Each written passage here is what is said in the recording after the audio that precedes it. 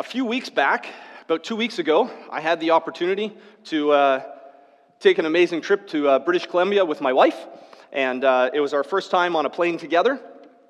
My parents watched our kids and the dog, and we were able to stay with Christine's sister, who lives in BC, for 4 nights. And so it was an awesome trip. I had the opportunity to go and see huge trees and hug them, and they were just amazing, right? Just big, big trees. Just to enjoy the smell of the forest there, it's just different. The cedar and just the ocean air, it was beautiful. I had the opportunity to drive this beautiful road all the way up to Squamish to see a fish hatchery, see salmon, and see awesome birds like bald eagles and golden eagles. Had an opportunity to climb up a mountain and climb the Chief and look out and just see the beauty of the mountains in the distance and beyond those more, and just, it was incredible.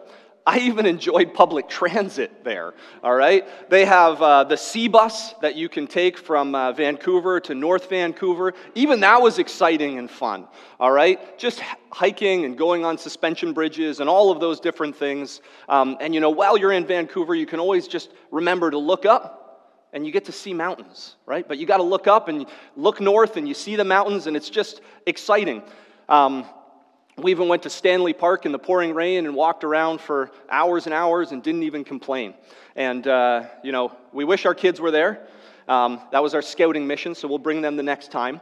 But one of the things that Christine's sister, Renee, said to us, she's lived there now for 8 years, is she showed us around for 3 of the days, of the 4 days we were there, and she just said, it was great to be able to see BC again through your eyes, through your excitement, to be able to see it, that you enjoy the trees and the ground and the smell and everything like this. And she was like, it was refreshing to be able to see that and experience it through your eyes, and anew and kind of fresh. And as we come to the Christmas season, that's what we're trying to do as we look forward to Christ's return, as we look forward to that, because the reality is sometimes we just get bogged down in the day-to-day of the mundane, of taking public transit and not enjoying it, of getting stuck in our work, of not looking up to see the beauty of what is all around us. Now, that's not just the beauty of what's here. What we're speaking about in this series of Advent is that we're talking about rejoicing in the King. And today we're talking about rejoicing in the King who is worthy of our praise. It's this reminder that as we go through our lives, we need to lift up our eyes to remember that our King, our Lord, is worthy of our praise. We can't just keep our eyes down and go through the motions. We need to stop. We need to be refreshed. We need to remember that He is worthy of our praise. So as we jump into Psalm 96 today, if you don't have your Bibles open, you can open up with me, and there's pew Bibles in front there. You can follow along. But Psalm 96, we're going through Psalm 95 to 100 during our Advent series. We're here Christmas morning, so join us if you want. If you don't have somewhere else to go, or still join us. And so Psalm 96 starts with this in verse 1 and 2. It says, "Sing to the Lord a new song. Sing to the Lord all the earth. Sing to the Lord and praise His name." 3 times in the first verse and a half, it tells us to sing. And that's the first thing of this song. As we go through today in this psalm, we are reminded to sing. We are reminded to lift up our voice, to sing. And the first verse says, "Sing a new song." Now, this passage of Scripture wasn't written specifically for us today on December 4th or whatever it is, 2022. It was written specifically about an event back in the Old Testament, actually in 1 Chronicles chapter 16. And you might be familiar with the event, but back then, what was happening was, this was happening when the Ark of the Covenant, which the Ark of the Covenant was very, very important to the Israelites because it represented God's presence and His being with them. It had been taken from them. You can read about that in 2 Samuel 6-ish, around in there. But it had been taken from them. And they won a victory, and the ark was returned. They got it back. And upon returning that ark, David is taking the Ark of the Covenant back to Jerusalem at this point. And Psalm 96 is part of 1 Chronicles 16. There's more in that song, which recounts the praise and the joy that they were experiencing. And so this new song was that God showed up. God showed up in amazing ways. See, they had took God for granted. God had been with King David in the nation Israel. They had won lots of wars. David had listened. But then what happened is they took this ark and they used it as a trinket, like a rabbit's foot, and like a good luck charm. And they brought it out and they just thought, if we bring this out, we can definitely win this battle. 30,000 of them lost their lives and the ark was taken away. It's now brought back. And so as it's being brought back, this was not a somber occasion, okay? This wasn't like, yeah, the ark is back. This was, if you read the account, there are tons and tons of people involved. All the instruments, harps, lyres, trumpets, people are doing cymbals, people are dancing. This is actually the occasion where King David danced so hard that his wife was embarrassed. Now, that happens every time I dance. My wife is embarrassed. But here, King David, as the ark is coming back, is just singing and dancing because he is so excited. And from that, we have this: sing to the Lord a new song. Now, that doesn't mean we stop singing old songs, okay? All right, so we continue to sing and remember what God has done. The nation Israel remember Passover. We remember Christ's coming. We remember the Lord's work the Lord's work on the cross every time we take communion together. We remember things, but the reminder here is that God is still working today. God is still working in your life and in my life. If you see a child, we celebrate them. We get excited when they learn to walk, when they make a little coo, when they roll over. Like you can go through, we would be here all day celebrating the things and praising all the cute little things that kids do. And God does amazing things in our life today. So we celebrate with a new song. That could be you writing it. That could be finding a new song. And we lift up our voice because God is new. We got to remember to lift our eyes and be like, God is still working. We need to rejoice because the King is worthy of our praise. He continues to work in our lives. And so, as it says, sing to the Lord a new song. Sing to the Lord all the earth. Sing to the Lord and praise His name. There is an invitation. Scripture within the Old Testament and the New Testament, 500 times it talks about singing a joyful noise and just referencing singing. And 100 times there's a command to sing. So I think it's pretty clear that as a church, we've already experienced some congregational singing today. Maybe not everybody sang. And I think part of that is just this reminder for all of us that we are called as we come together and in our life to sing with our voices, right? And some of you might think, I don't like to sing. Maybe you're macho, or maybe, and you're like, I don't like to do that. Maybe you think you have a terrible voice. I think it's important here that it says in all of this, it doesn't just say what we're to do, it's to say who we do it to. It reminds us of who the audience is. And the audience that this scripture is talking about, that King David knew, and which is addressing to us, is we are singing to the Lord. We sing to the Lord, not to the person to your left or your right. And maybe it's not about, you're embarrassed. Maybe it's just you're a shy person, right? And you're like, I actually don't like to pray out loud. I don't like to sing out loud. Maybe just close your eyes and sing. Lift up your voice. Pretend nobody is around. And just sing. Sing with us and listen to everybody else. But there is a command here to sing, that we should do that. And it's what we're called to do. Now, there's also a reason why we sing as it continues here. It says, sing to the Lord, all the earth. This isn't why we do it, but the all the earth there, this psalm, Psalm 96, and we're going to see that throughout all of the psalm, or a few of the psalms within our Advent series. It talks about all the earth here. In the Old Testament, it really focuses in on the nation Israel, right? God's covenant people, God's chosen people. And you would think that after this amazing victory that King David and the nation Israel has experienced, and this song is coming, you would think it would just say, hey, Israel, worship God, sing to Him. But it says all the earth. And in fact, this whole psalm reminds us time and time and time again of the universal reign of our Lord. Right? So as we talk about rejoicing in the King who is worthy of our praise, that's not just a call for us or those who have bowed a knee to the Lord and given their life to Him. This is a call and a reminder that God is good, that Jesus is good for the entire world. He is good for all nations, for all people, in all places, in all times. Our Lord is good. And so this scripture passage reminds us in verses 1, 3, 5, 7, 9, 10, and 13, that many times in this passage, that this message isn't just for people that believe. It's a call to hear the good news of Yahweh, to hear that He has acted and He has done good and that we should respond in worship. That's what this passage is all the way through.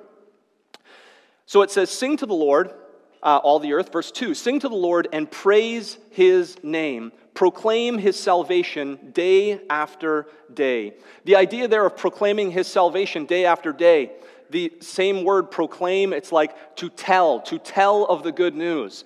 Sounds very familiar to what? Luke chapter 2, which we read today, where the angels come and they proclaim that they come and they say, glory to Lord, verse 9 in Luke chapter 2, an angel of the Lord appeared to them, and the glory of the Lord shone around them, and they were terrified. But the angel said to them, do not be afraid. I bring you good news that will be a great joy for all people. Today in the town of David, a Savior has been born to you. He is the Messiah of the Lord, and this will happen to you.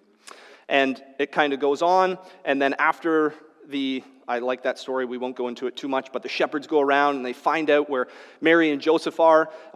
In obedience, they find Mary, and then it says in verse 20, the shepherds return, glorifying and praising God for all the things they had heard and seen. That's the right response, right? But in there, the angels are there, and they're saying, glory to the Lord on the highest. We bring you good news that will be a great joy for all people. That's the good news. As it talks about here, proclaim His salvation day after day. We are proclaiming the salvation of Jesus day after day. In Advent, we look forward to His coming, right? We remember that He came as a child after 400 years of silence. That silence was broken, and Jesus entered our story as a man. But we also look forward to the day of His return. And so every day, as we rejoice in the King who is worthy of our praise, in this first 3 verses, what I want us to see is that we are called to sing because the news that we have is good.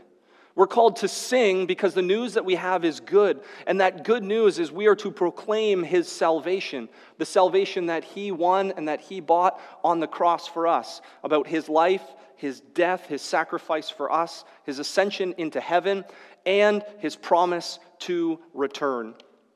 This is the joy that we have. So we are called to proclaim the good news of Jesus. The good news there, as you know, is good news for all people, right?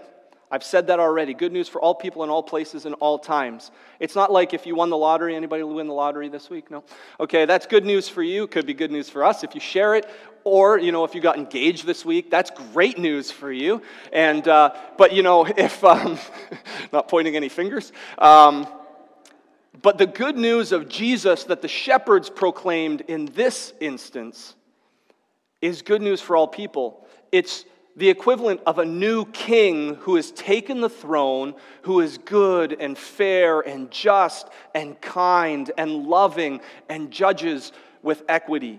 This is the king. This is the king that has taken not just a throne for one little country, but for the whole world. That's what it's talking about when it talks about good news. That is something exciting. That's what we celebrate.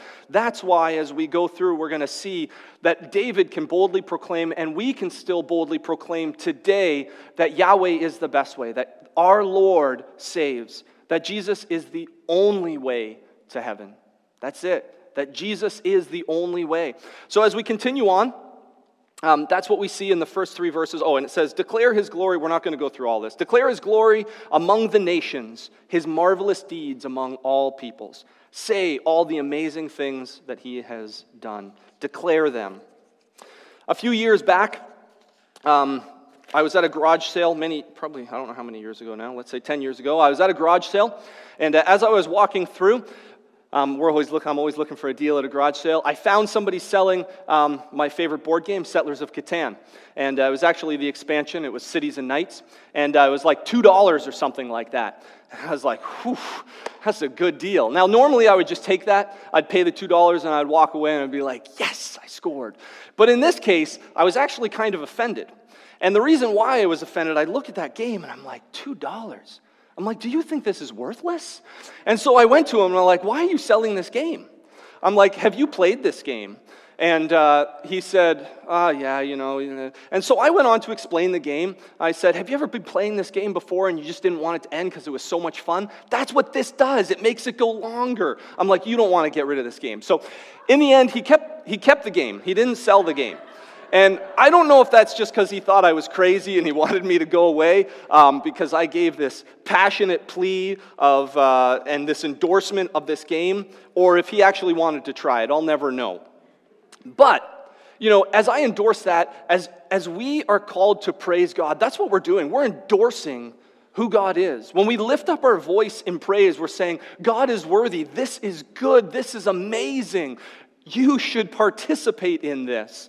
You know, when I was thinking about that, it got me thinking, if I think God is this good, He's worthy of my praise, He's worthy of my worship, if I'm called to rejoice in this King who is worthy of all of this, what do I do when I know somebody who has seen and tasted the goodness of God? They've seen Him in the sanctuary, they've experienced His goodness, and they're just like, you know what? That's not very good. I'm going to just kind of walk away from that. Do I go like I did with this game to this man or to a person and say, hey man, why have you given up on Jesus? Why have you given up on worshiping the King of Kings? Do I try to convince them and listen to them? What were you worshiping? What was it about? Why did you all of a sudden give up? Do I try to, again, just from my perspective, share and endorse why God is so good and why it's good for them? And so that was one of the things I was thinking in that. As we go on to this next passage, or the next verse, 4-6, it starts off and it says, "For great is the Lord and most worthy of praise." You know, that praise, as I kind of said, is about, you know, when we praise something, we're giving it approval. It's our admiration for it. And, you know, we praise lots of things in life. I praise my children. I praise my dog. I praise lots of things. You know, hockey teams, we can celebrate all of these kind of things. But this passage in verse 4 says, "For great is the Lord and most worthy of praise." And that's the reminder for us here. The reminder isn't that our Lord is just, He's good, He's great, yeah, we should praise Him.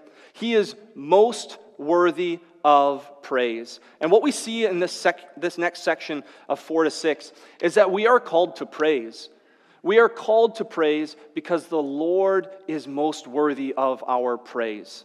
The Lord is most worthy of our praise. We're going to praise other things in this life. And it goes on and it says this. It says, "For great is the Lord and most worthy of praise. He is to be feared above all gods.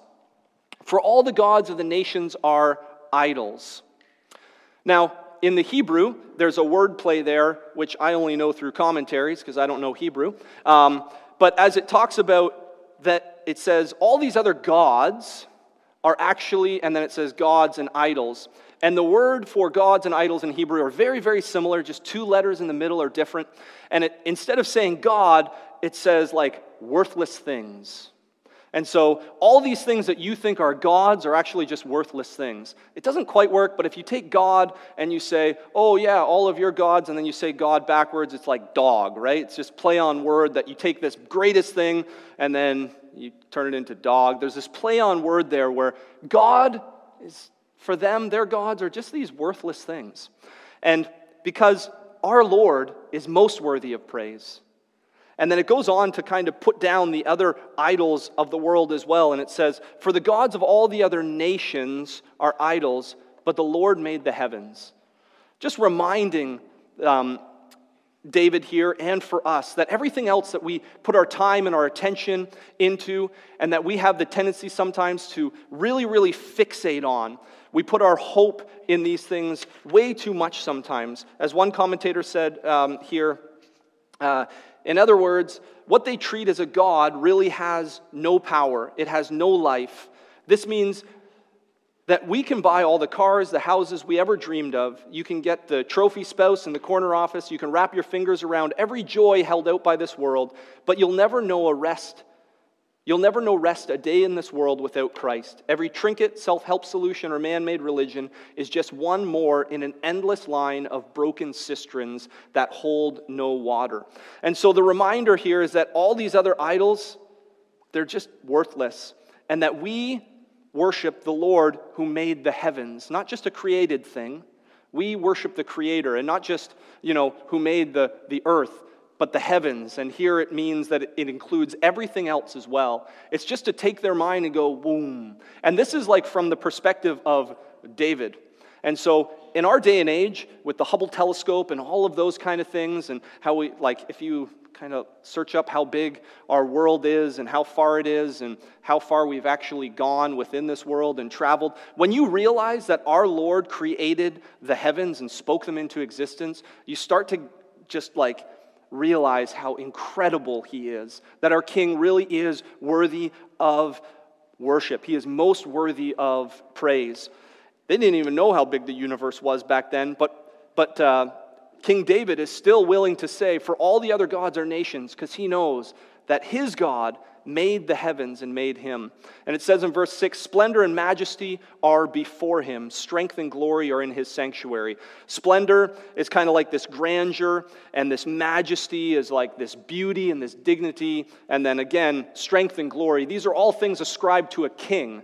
And so in Psalm 96, it's all building to this in verse 10, where it talks about the Lord reigns, and this whole theme of Advent is rejoice in the King who is worthy of praise. And so all the way out, these descriptions of His splendor and His majesty, His strength and His glory fill His sanctuary. That's nothing what these other things are worshiping, these idols. So it builds it up for us, and it reminds us we need to lift up our head and look. We need to sing because the news that we have is good. We need to praise because our Lord is most worthy of praise. And as it carries on now, the next section in verses 7 to 9 says, ascribe to the Lord, all you families of nations. Ascribe to the Lord glory and strength. Ascribe to the Lord the glory due His name. So now the word ascribe is repeated 3 times, which is similar to the first part of Psalm 96, where it says, sing, sing, sing. Now it's this idea of ascribe to the Lord. The idea of ascribe is like to give to the Lord, assign to them, give to the Lord. Give to the Lord the glory that is due His name. So it's assign Him credit, assign to the Lord, give to the Lord, all you families or peoples of nations. Ascribe to the Lord the glory and strength. Ascribe to the Lord the glory due His name. Just that reminder that we are called to worship God because our God is great. Our God is great, and we are called to give to Him the worship that is due Him. Give to Him the worship that is due. It says, as it continues on, it says, ascribe to the Lord the glory due His name, and bring an offering and come into His courts. Scripture reminds us here that we are to come and to bring something. You're going to go to maybe a Christmas dinner or some kind of event, and if you do, oftentimes at Christmas events or family gatherings, you contribute to a meal. When you show up and you go, okay, what am I going to bring? Okay, I'll bring the buns, I'll do this. When we have fellowship meals, when we share in a meal together, you are called to bring something in to share with everybody else, right? Now, and at Christmas time, you also think about gifts. I like loose leaf tea, board game. No, just kidding. When you think about gifts for people on your list, and oftentimes we have people and we go, oh, what can I get that person? What do you get for somebody that already has everything? Well, as we read here in verse 9, it says, or 8, ascribe to the Lord the glory due His name, bring an offering and come into His courts. What do you give to God? I'm pretty sure God has everything, created everything, right? Here's the great part. We've already talked about what He wants. He wants us to lift up our voice to Him. That doesn't cost anything. Sing to Him a new song, praise Him, tell of His goodness, of the amazing things that He has already done. This is what He wants us to do. In the Old Testament as well and in the New Testament, He wants us to bring an offering, to physically give back some of the things that He has given to us, That's our tithes and offerings, giving back.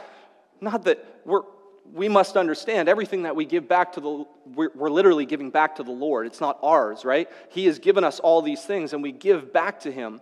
We're giving to Him, not because He lacks something, but because of reverence. We are offering to Him something because we ascribe great value and splendor and glory to Him, and we want to give to Him out of obedience to say, you are worthy of all of this and so much more. And it goes in not just our tangible things, but the things that we can do, our thoughts, our dreams, our hopes. Where do we go when we're hurting?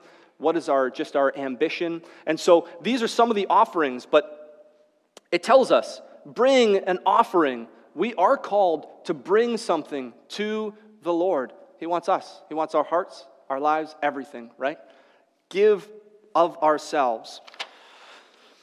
As it continues on, it says, worship the Lord in the splendor of His holiness.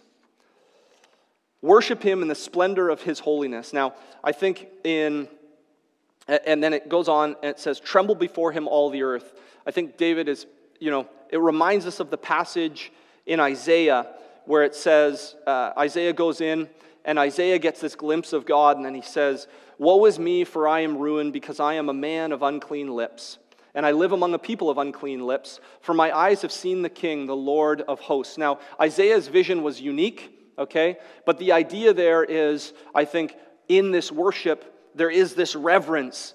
There is this reverence because of His holiness and His grandeur, and so we got to remember, our God is great. So we worship Him.